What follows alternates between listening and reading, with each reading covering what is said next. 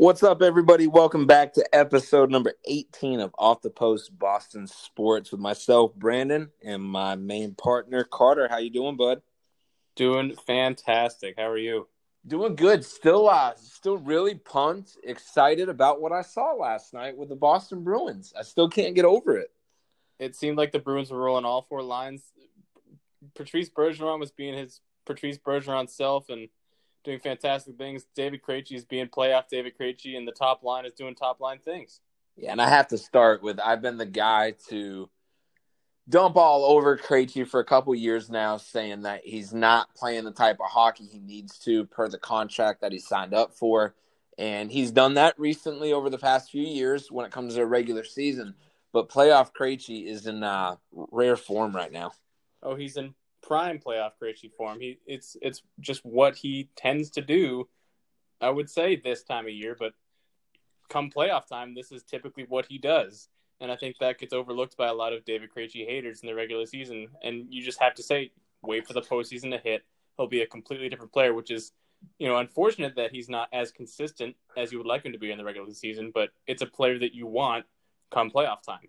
Agreed. And it was, when you talk about the perfection line, it was good to see a overall true strong performance against a very, very good Tampa Bay Lightning team by all three guys. Pastrnak with a goal, Marchand with a goal. I think Marchand also had an assist.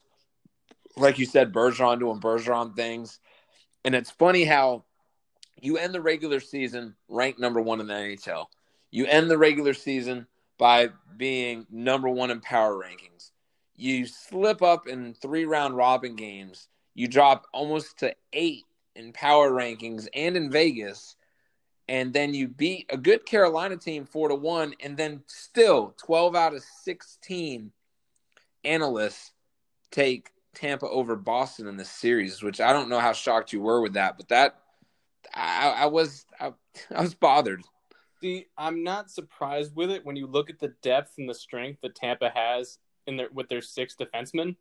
It's pretty incredible what they can roll with 3 lines of D and Vasilevsky and net when he's on. Because when Vasilevsky's on, he far outnumbers Jaro Halak in experience and talent. But I think what these analysts are looking at is that, A, they know that Tampa is looking for redemption from last year.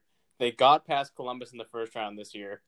And I think it just doesn't, you look at, Tuukka Rask leaving, that decreases Boston's chances of going farther in the playoffs. And it's just not as deep in terms of talent with rolling 4 lines with Boston. So I don't fault the analysts for just looking at the numbers and, the names on the stat sheet.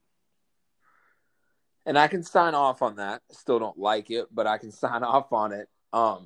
If you noticed last night, the physicality level on our side was huge. I feel if you take guys like Point out of the game physically and mentally, that helps your chances. But then our forward checking was laying hits on guys like Hedman who aren't used to getting hit. They're used to being the hitter, not the hitee. And it threw them all off their game completely. Tampa looked like a lost child in a grocery store looking for their parent. Like, it was bad. It was a little bit surprising, and I think that's what people don't see when they're wondering, where's Nick Ritchie? Why is he on the ice? Well, you look at a guy like Victor Hedman or Raiden Point, and they're shaken up because Nick Ritchie's coming after them. Agreed. The forecheck is a must. Granted, it's always a must, but against a team like Tampa, and you know as well as anybody else, there's a difference between forechecking for the puck and forechecking for the puck and the body. And we were doing both of them last night. We were forechecking, even when the puck was gone, we were still laying some sort of physical hit. And whether it's a hard hit, a soft hit, those hits add up over a 60-minute game on the ice. Absolutely. You give Tampa Bay a time in their defensive third, they're going to break out very quickly and very physically. If you don't give them any space to breathe, they're going to struggle. They're going to let guys like 9-time Selke nominated Patrice Bergeron pick your pocket 3 feet outside of your crease. Agreed. Now, the thing with a team like Tampa that a lot of people aren't thinking right now, yes, Boston's up 1-0 in the series. The fans are excited. I'm excited. It's a good start. Tampa could end the series 4-1. They're just that powerful of a team. They could come out tomorrow night and destroy us. Like, we have to continue to play the game that we played last night. You can't have your typical sloppy seconds that the Bruins normally have in the second period. You truly have to play a full 60 because Tampa's not a team that makes mistakes. And Tampa is a type of team that does like to rebound, just like they did last night when they almost tied it up. That game was a lot closer than what the stat sheet showed. Which, by the way, if we hit those 3 open net chances, by the way, let me say that again, 3 open net, empty net chances. This game, that's not a 3-2 game. That's a 4-2 game, maybe 4-1 game at best. And for those of you that are, I think those 2 goals in the last couple minutes of that game gave Tampa life for the rest of the series. If we shut them out or we let them only have 1 goal and bury that empty net, I think Tampa's coming into game 2 with a completely different attitude. So one thing we've got to learn to take away, or is going to be a problem throughout the entire series. Stop letting the point that their defensive point shoot the puck.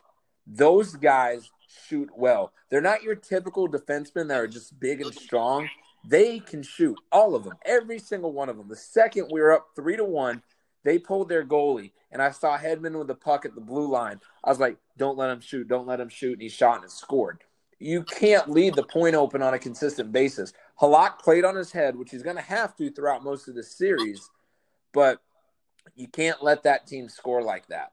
Which, by the way, to Halak's credit, both of those goals clipped off of, unfortunately, both of them clipped off of Charlie McAvoy's shin pad.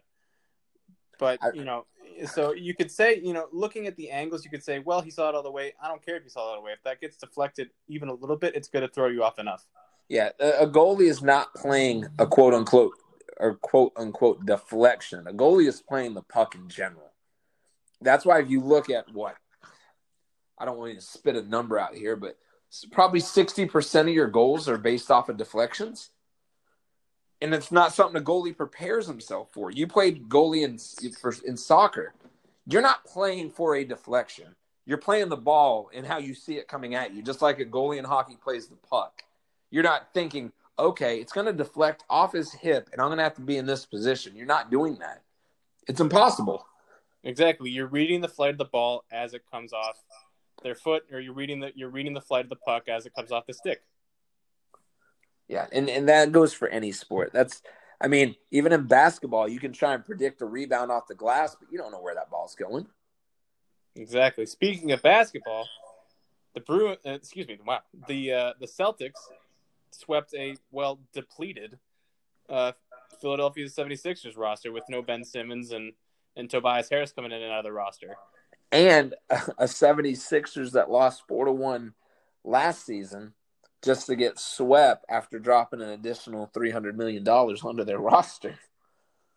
It's just I'm just waiting for that process to be trustworthy out in Philadelphia because they've been lying to everyone so far. Yeah, I want to give their marketing person all the credit in the world for coming out with trust the process because it was a great selling point. But at some point when the process continues to fail on a yearly basis, it's just you look at their record away from home and it's just terrible. And then the fact that they have to play completely away from home with no completely obnoxious Philadelphia fans. And tack on to the fact that Tobias Harris wasn't his normal self, and you had no Ben Simmons. It's not a good basketball team. And see, I will tell everybody this, and I'll argue it till I'm blue in the face, whether it's hockey or basketball in the playoffs right now.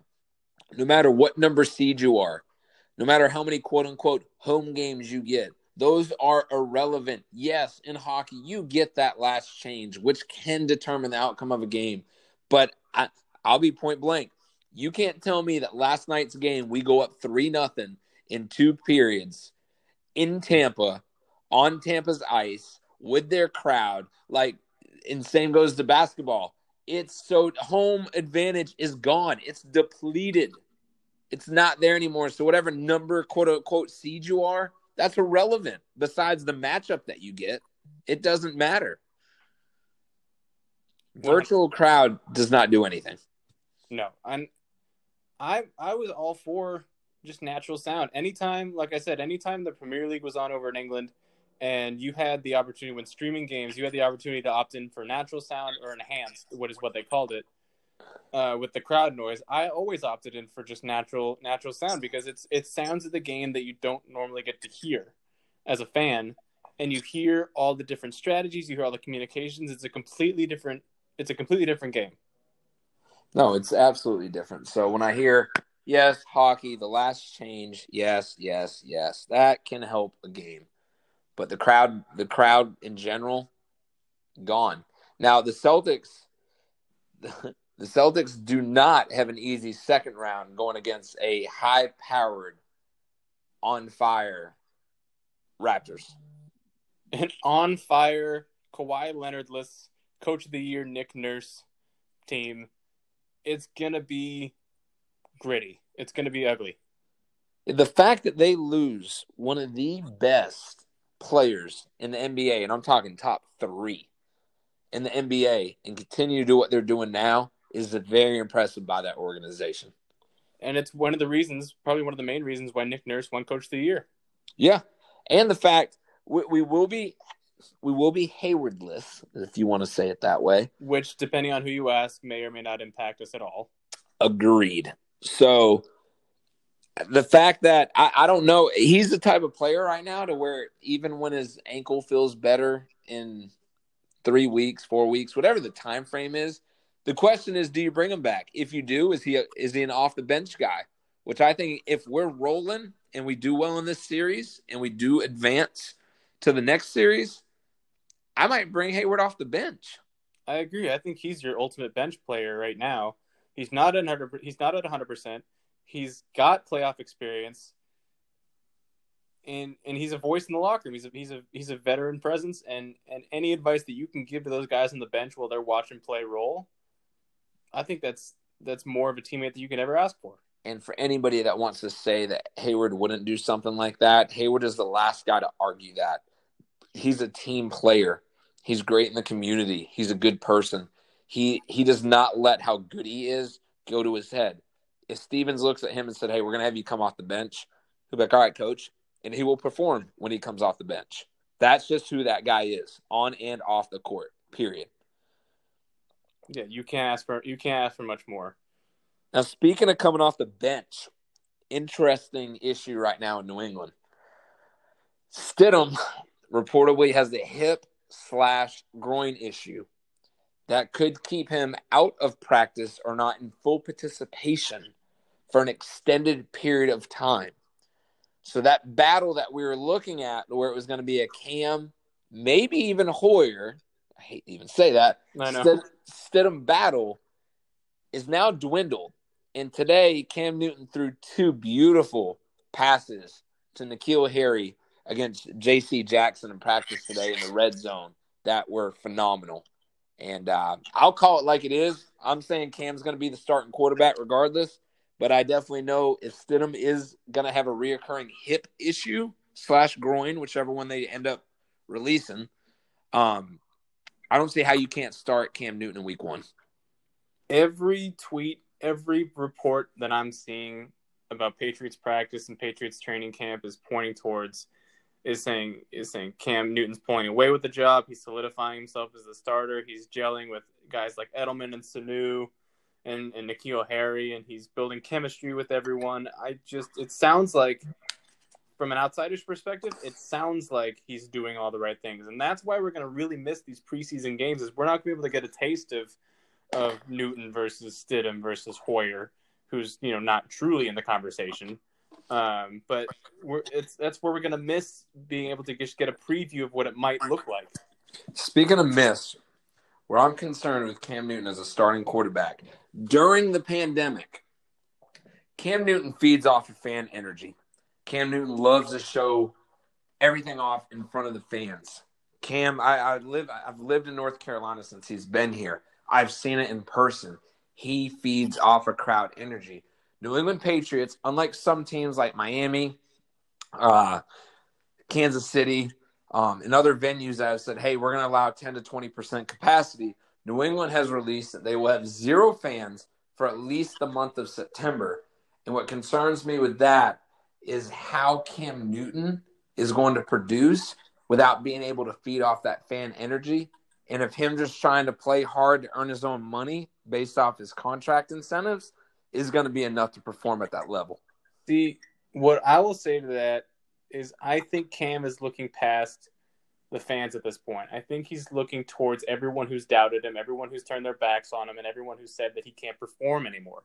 I think what he wants to do is prove to everyone, every organization, every coach, every owner, that he is still an MVP quarterback. He's still a number 1 overall draft pick, and he should be earning big money. I think that's going to be the motivator.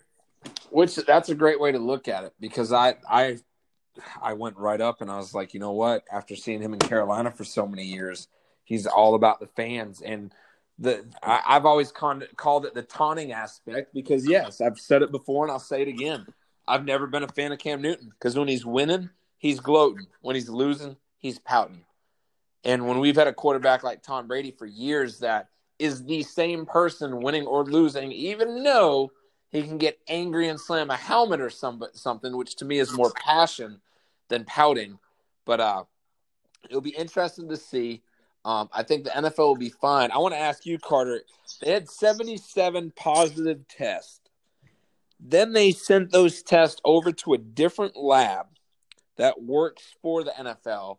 And overnight, all 77 positive tests returned a negative test. What are your thoughts on that?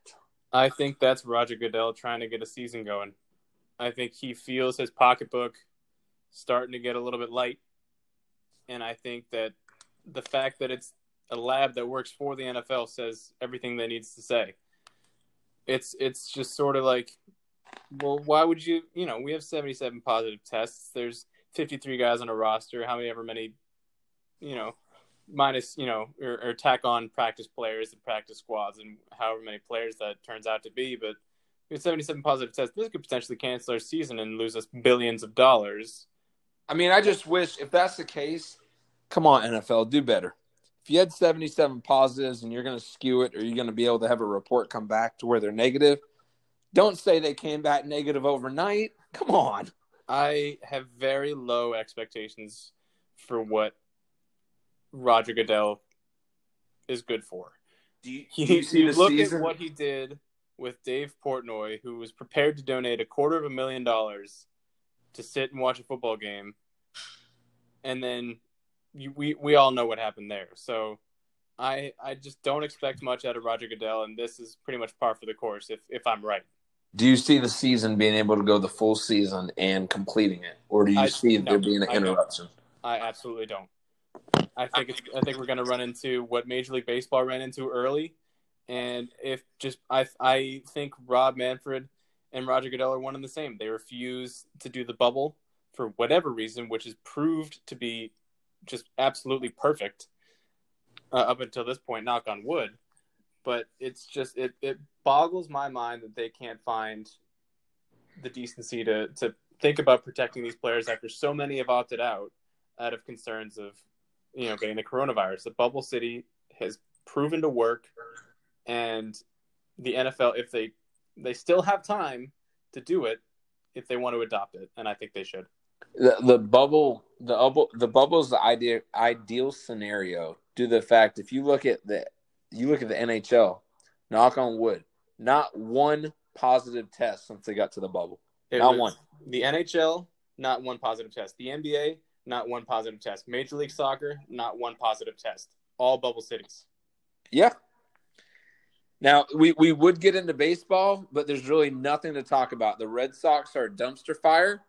They have no pitching whatsoever, and they released today that nobody except possibly Xander Bogaerts is untouchable for a trade. Nobody.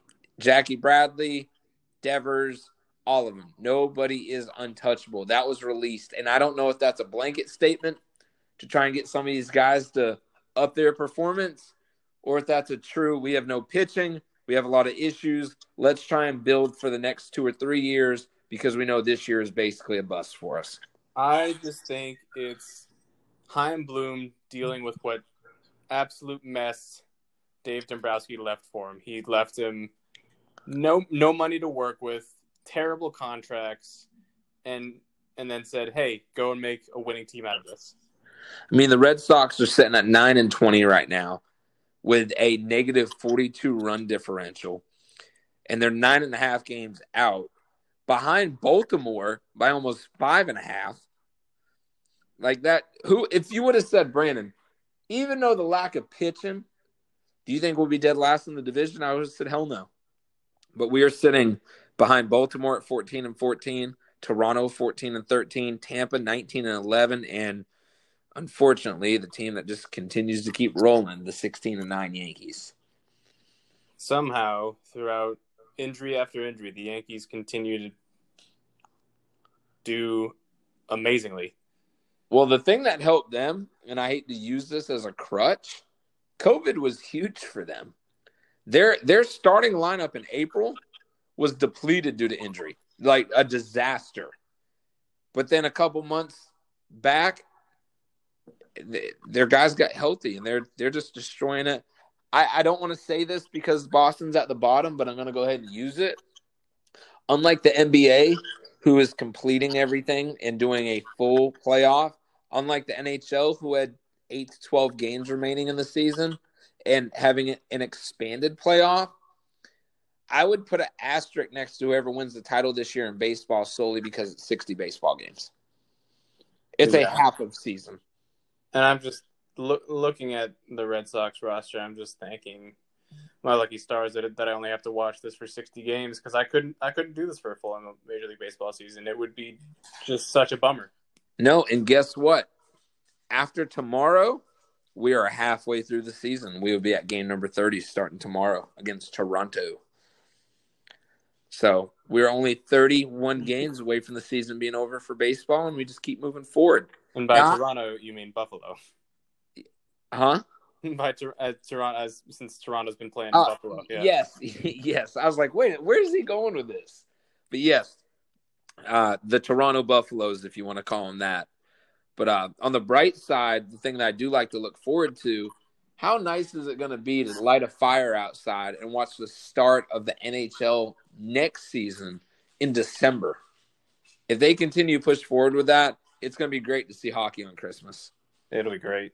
They could do something similar to what the NBA does with special uniforms that I'd like to see. Yeah, no, the NBA does a stellar job. I don't know if the NBA has talked about changing the start of their season around, but I know that the NHL definitely said that they're thinking about starting in December, which we've talked about it before. Huge for the NHL because if they do it that way, they will not have to compete for television ratings or scheduling against the NBA. It'd be huge rating boosters. What are you going to watch? The Red Sox play game 35 or 65 in a regular season, or are you going to watch the Boston Bruins play round 1, game 1 on a Wednesday night? I mean, that answers itself. Yeah. Anything with the New England Revolution? In fact, there is a couple things. The first thing is the Major League Soccer has indeed returned to the regular season. They're playing in empty stadiums, where they're allowed fans. Some stadiums are allowing limited capacity, but the Revs are playing at Gillette Stadium with no fans in attendance. The Revs played their first game back on the 20th. They tied 0-0 with Philadelphia. And it was pretty much the story of the same old Revs, which is fantastic defense, fantastic goalkeeping, and they just can't capitalize on their scoring chances. But they have two new acquisitions, 2 veteran guys, highlighted by Tommy McNamara coming out of Houston. He's a veteran guy, has had a couple national team looks, but he's definitely going to provide a very dynamic aspect to the midfield and a veteran voice in the locker room.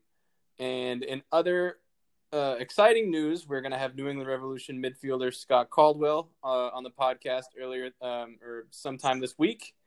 He's going to be joining me for a sit-down interview, and we're going to talk about his experience at the Bubble in Florida and what to look forward to for the rest of the season.